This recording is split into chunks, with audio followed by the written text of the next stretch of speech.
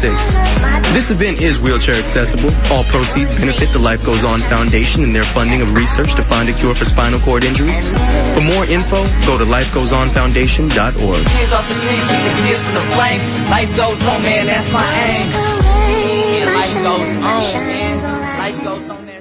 This is 94.1 KPFA in Berkeley, 89.3 KPFB in Berkeley, 88.1 KFCF in Fresno, and online at kpfa.org. The time is 3 p.m. Stay tuned next for Cover to Cover Open Book.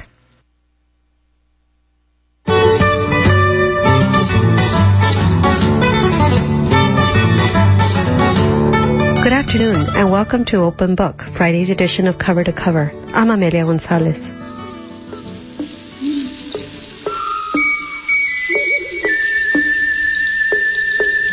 What emerges from the long shadows of a rainy night is as interesting as what will never see the light of day.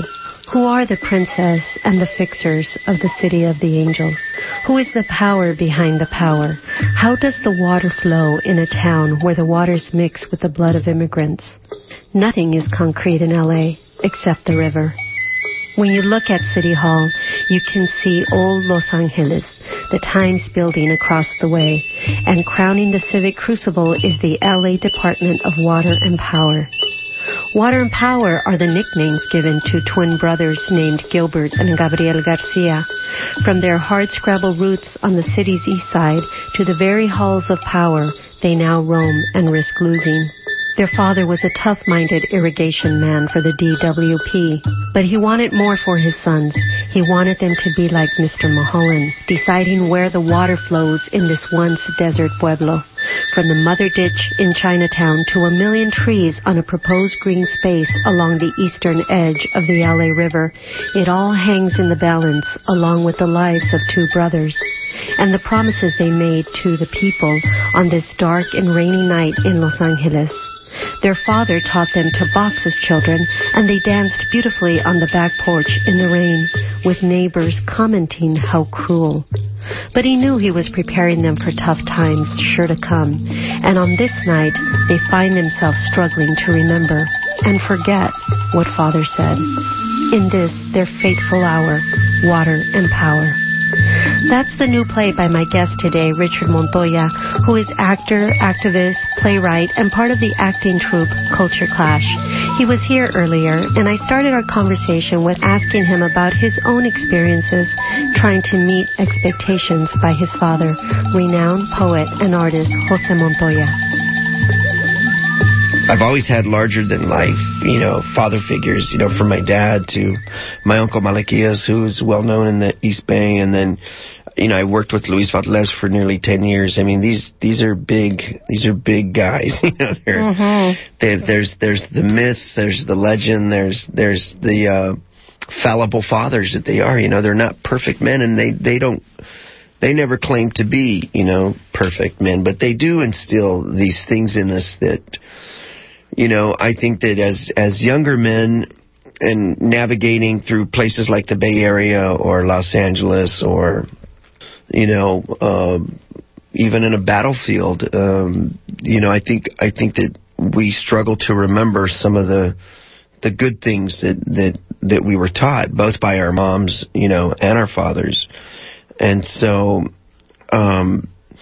I remember boxing for the high school students my dad taught. We'd have to put on boxing gloves, and I have 5 other brothers, so there was, and we were all 1 year apart at that time. So wow. We were like little boxers and little gallos, vying for the attention and trying to do what was right and playing sports and being competitive. And I think some of that is good and necessary. I think some of that prepares you for hard times.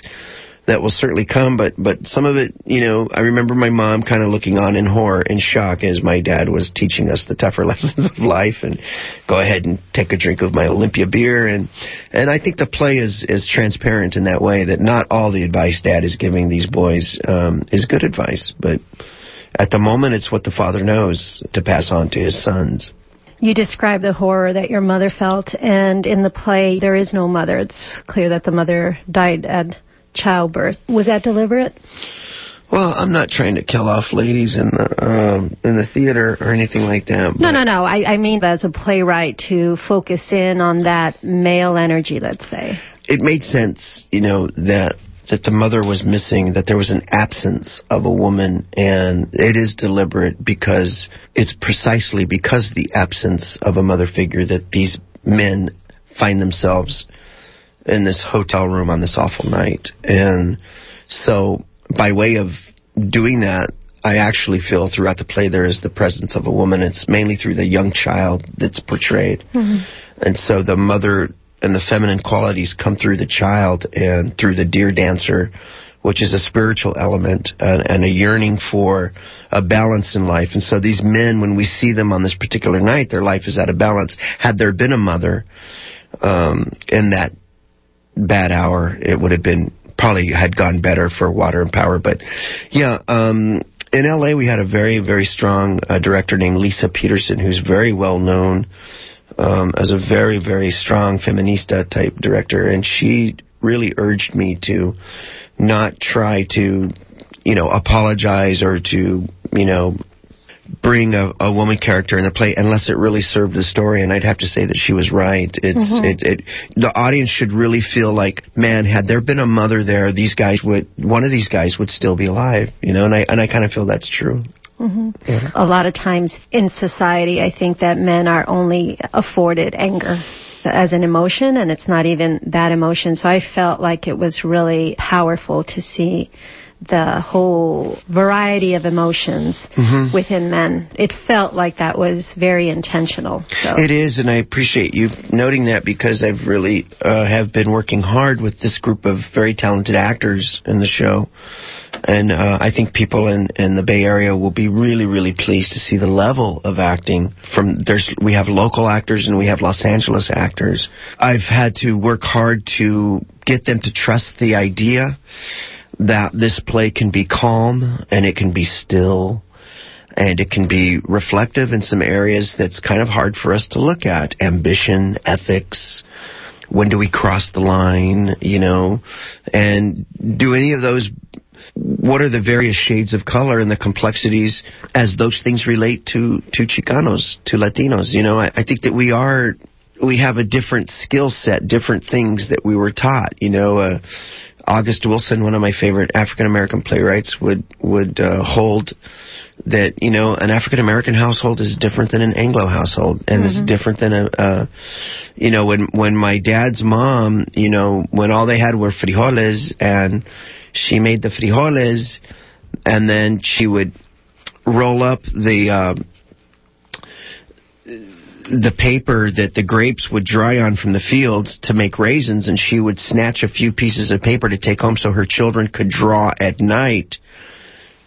That could only happen in a few households. That only happened in the fields. That only happened with that generation of Mexican Americans.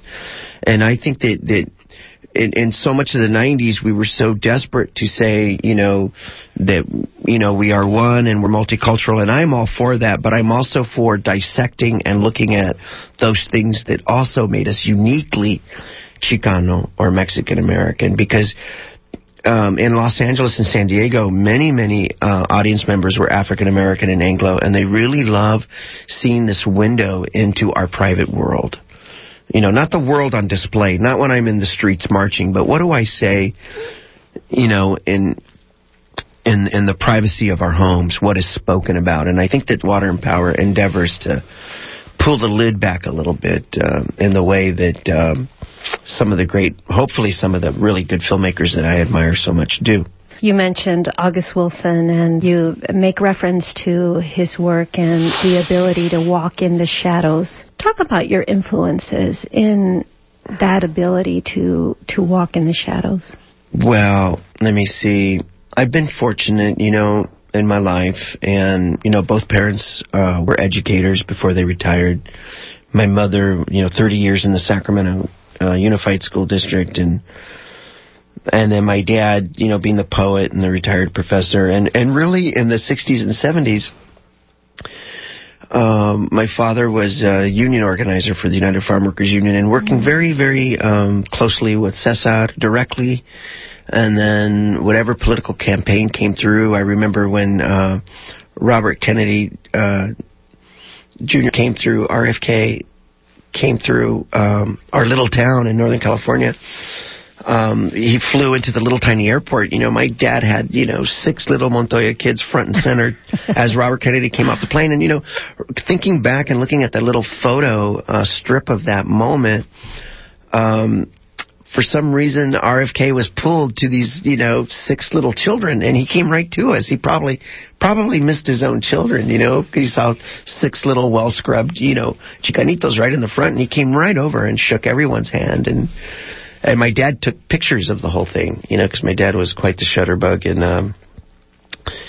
And Robert Kennedy died later that night. And I remember that as a child. I remember that my folks were having a campaign party at the house, and no one understood why my dad started crying at 1 at night or 1:30, and there was Dolores Huerta in the television picture, and these become not just important Chicano moments; these are moments in American history. I don't know. It's nights like that you don't forget. I was telling the gentleman in the play the other night that to understand Latino police officers was really difficult for me, because I grew up in a household where, the cops were called pigs, and very much in the 60s and 70s when, we were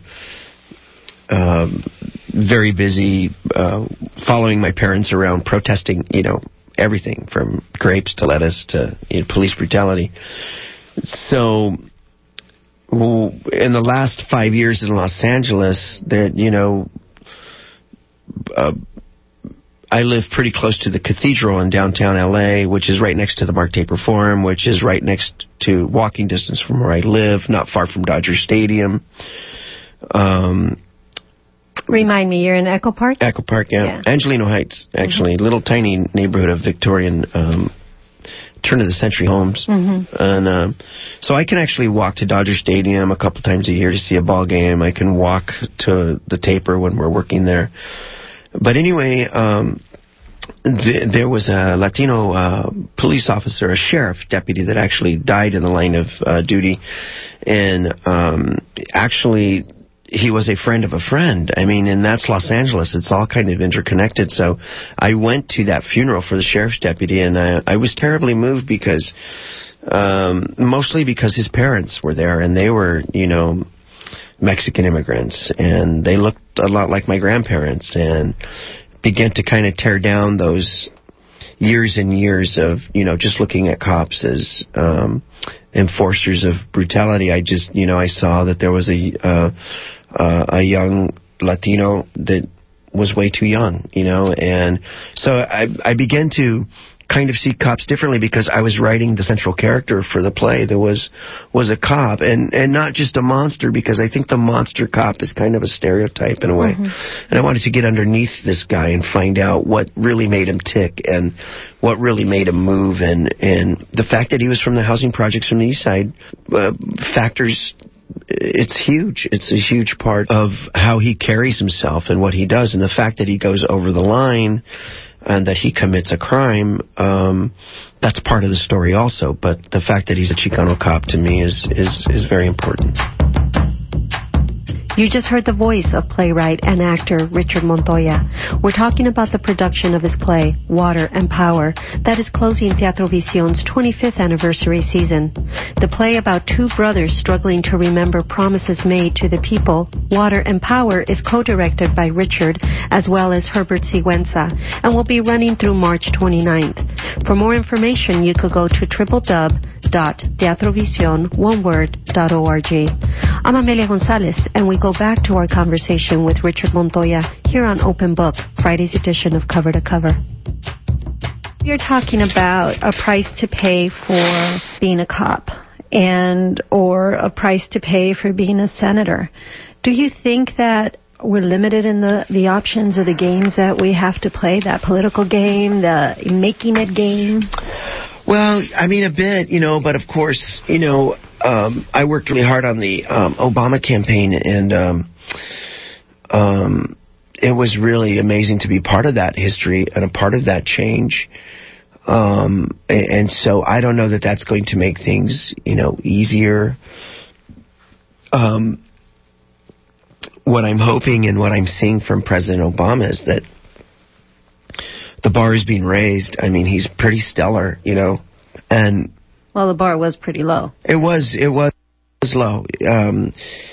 And the local politics in Los Angeles is there was a machine that built a lot of this, and we're seeing the success of that, from Fabian, to Antonio, the mayor, to Gil Cedillo, to Hilda Solis, to, there is a machine in place, and while we applaud and celebrate the successes, I was also very interested in looking at the moments where we crossed the line, because from the Orange County Sheriff to the Chicago Alderman to Elliot Spitzer to, we have a long list of people that are under indictment or heading in that direction, and I'm fascinated by why we risk everything for the news anchor on Channel 52 or for, things that are relatively small, and we're willing to risk all of that, everything that you've been taught, everything that you've learned, everything that you've gained for shortcuts or ambition. That interests me, not just to fan the flames or to be negative, but I think that it's never too late or too early for a cautionary tale. The Jewish storytellers did that. The Irish American storytellers did that. The Godfather is a large cautionary tale. And somehow I find that with Latinos and Hispanic writers, there's this constant pressure to be positive and to only talk about, the professionals, and that's fine, but it's my bailiwick is to more of a transparency, and I want to examine things so that we can avoid them for other generations, and so that there can be 20 Obamas and 20 Gil Cedillos and 20 Hilda Solises, and we need to fill up the ranks also with. But I think in order to get to that positive area, we've got to examine where we've been, and we shouldn't be afraid of that. But I wanted to go back to Water and Power and having people know that it's the third of a 3-play cycle of works about California. The other 2 being Zorro in Hell, which was great. I saw that. That was performed here at the Berkeley Rep, and Chavez Ravine, a docu-dramedy about the displacement of a community in Los Angeles to make room for Dodger Stadium. I wanted you to talk about the research that goes into doing these type of pieces. It's massive. It's really massive. I mean, we kind of create a large database. Sometimes the research and the files and everything that we do. I remember for Chavez Ravine, all the documents that we pulled up from the past had to have its own dressing room. That's how much information there was. So we share a dressing room, and then all the information is like in a library, like in the next dressing room, because we have to have it at our disposal at all times to check and double check. And at the same time, we're not trying to publish a historical document. It is the theater. It is. We do take liberty and we do take license, and you want those elements that are also going to be part of a show, and so we'll take license, but for the most part, we're not only trying to get the facts straight, but as Dr. Rudy Acuna, one of our foremost scholars at Cal State Northridge, really reminds us with the historical work not to romanticize the history. And what he meant by that, it was specifically Chavez Ravine, was to really try to get the story as accurate as we could. Yes, people were displaced, and the barrio was destroyed to make room for Dodger Stadium, but if we simply went out there and said the Dodgers kicked out the Mexicans, it wouldn't be accurate. You'd have to go 20, 30 years prior to the Dodgers ever arriving in Los Angeles. And there was a housing authority, and the McCarthyism swept through the housing authority. And people were displaced and moved out, but some of those people made out really well. There was a family that owned 13 homes in Chavez Ravine. And then there were people that fought, and there was a good fight, and that was the very beginning of a very progressive movement in Los Angeles, with the young Chicanos and an older Jewish American enclave that really taught us how to fight in the courts and how to take our battles through the legal system, and working hand in hand with people like Fred Ross, whose son lives here in the East Bay, and Saul Alinsky, and then you'll find the beginning of Cesar Chavez intertwined in that story. And that's what I mean about the danger of romanticizing and sentimentalizing. When we do that, we kind of zap the part of the story that tells us how much hard work it was, how incredibly difficult those times were. When we put the patina of nostalgia over it, it kind of we can rob ourselves of the truly breathtaking, difficult work that a lot of that stuff took. We've also been very lucky to work with really amazing directors. Like, I'm thinking about Tony Taccone just down the street here at Berkeley Rep. Right. And, that's really where it starts also. And so Zorro, we had such a great run here, just down the street. And so that's really worth mentioning because it's still a cauldron where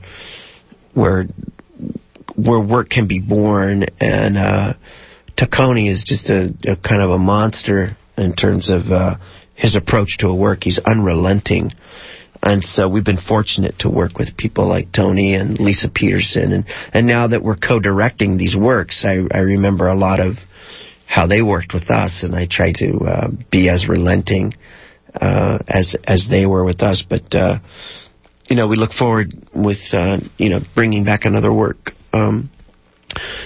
to Berkeley Rep. I don't think Water and Power. I think Water and Power is probably a better fit at Teatro Visión. It feels really nice down there, and we really just want to invite all the people that love us at Berkeley Rep to just take a little trip down the 880 and come and see a really interesting piece down there. And then in the future, we'll probably bring something back up here to work with our friends at the Rep. So much of what I learned at Berkeley Rep, I wanted to take with me to Teatro Visión, and I found nothing but openness and a willingness at Teatro Visión.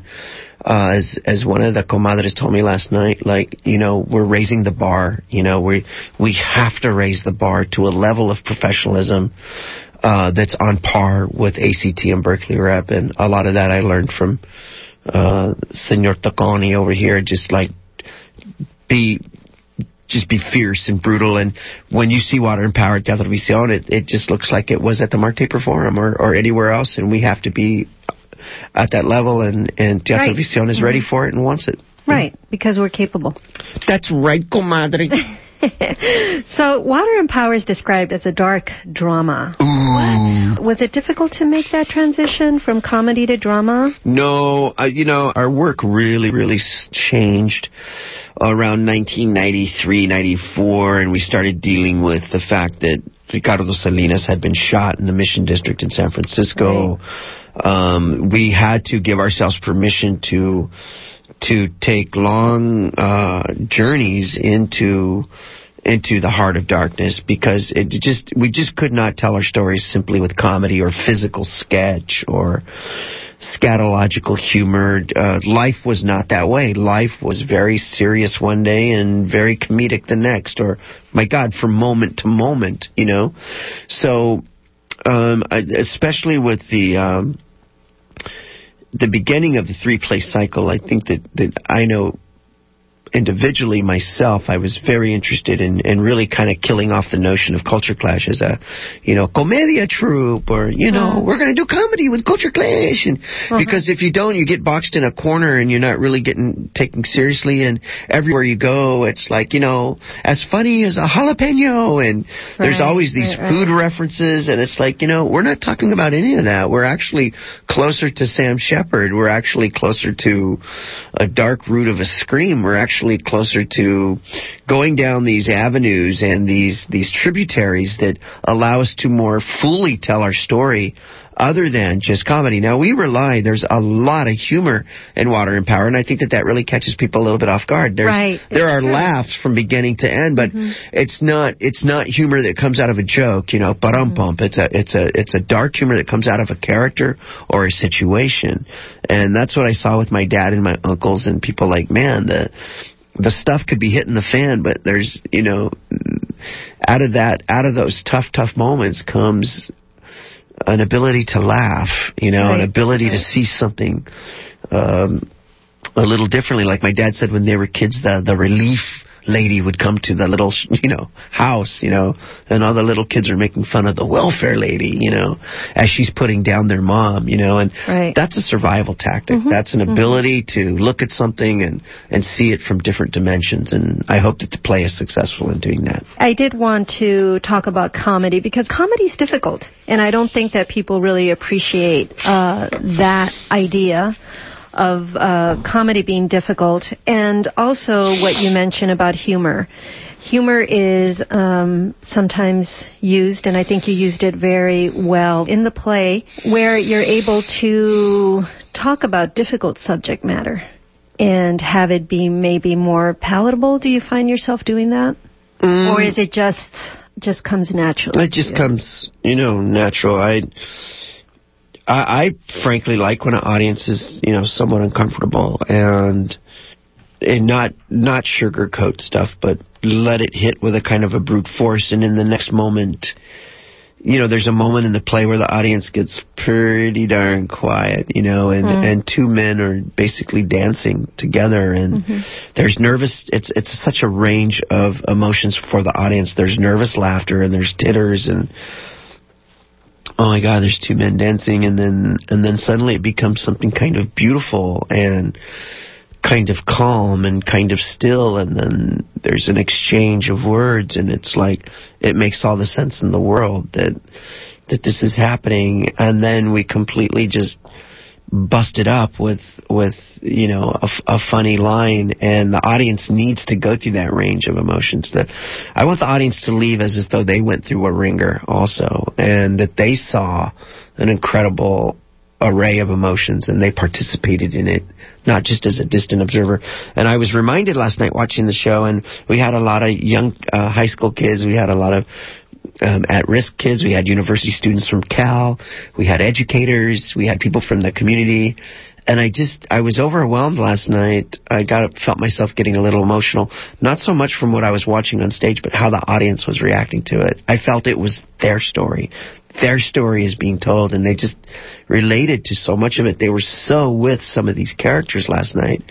Norte Sur was an amazing character. Simón Loca.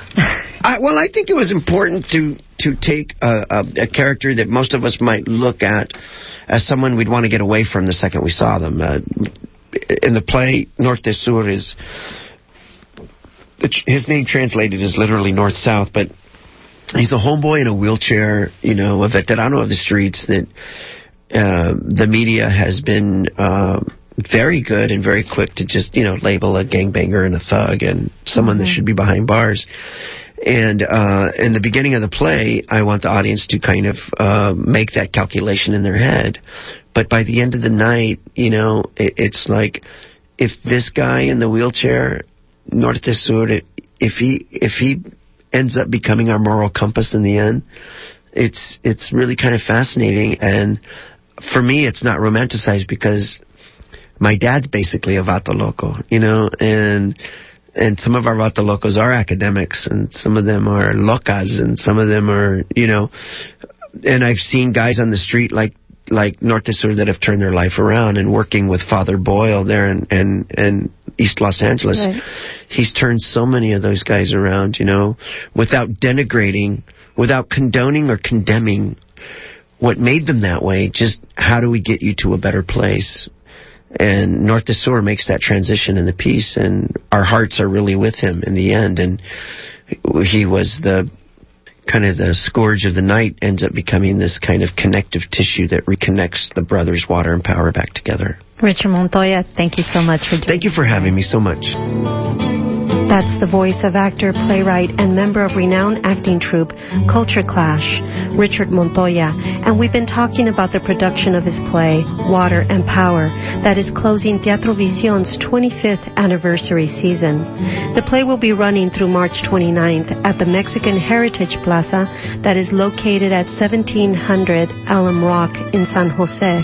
Showings are Thursdays through Saturday at 8 p.m. and Sundays at 2 in the afternoon. For tickets tickets and information, you can call area code 408-272-9926, or you can go to www.teatrovision.org.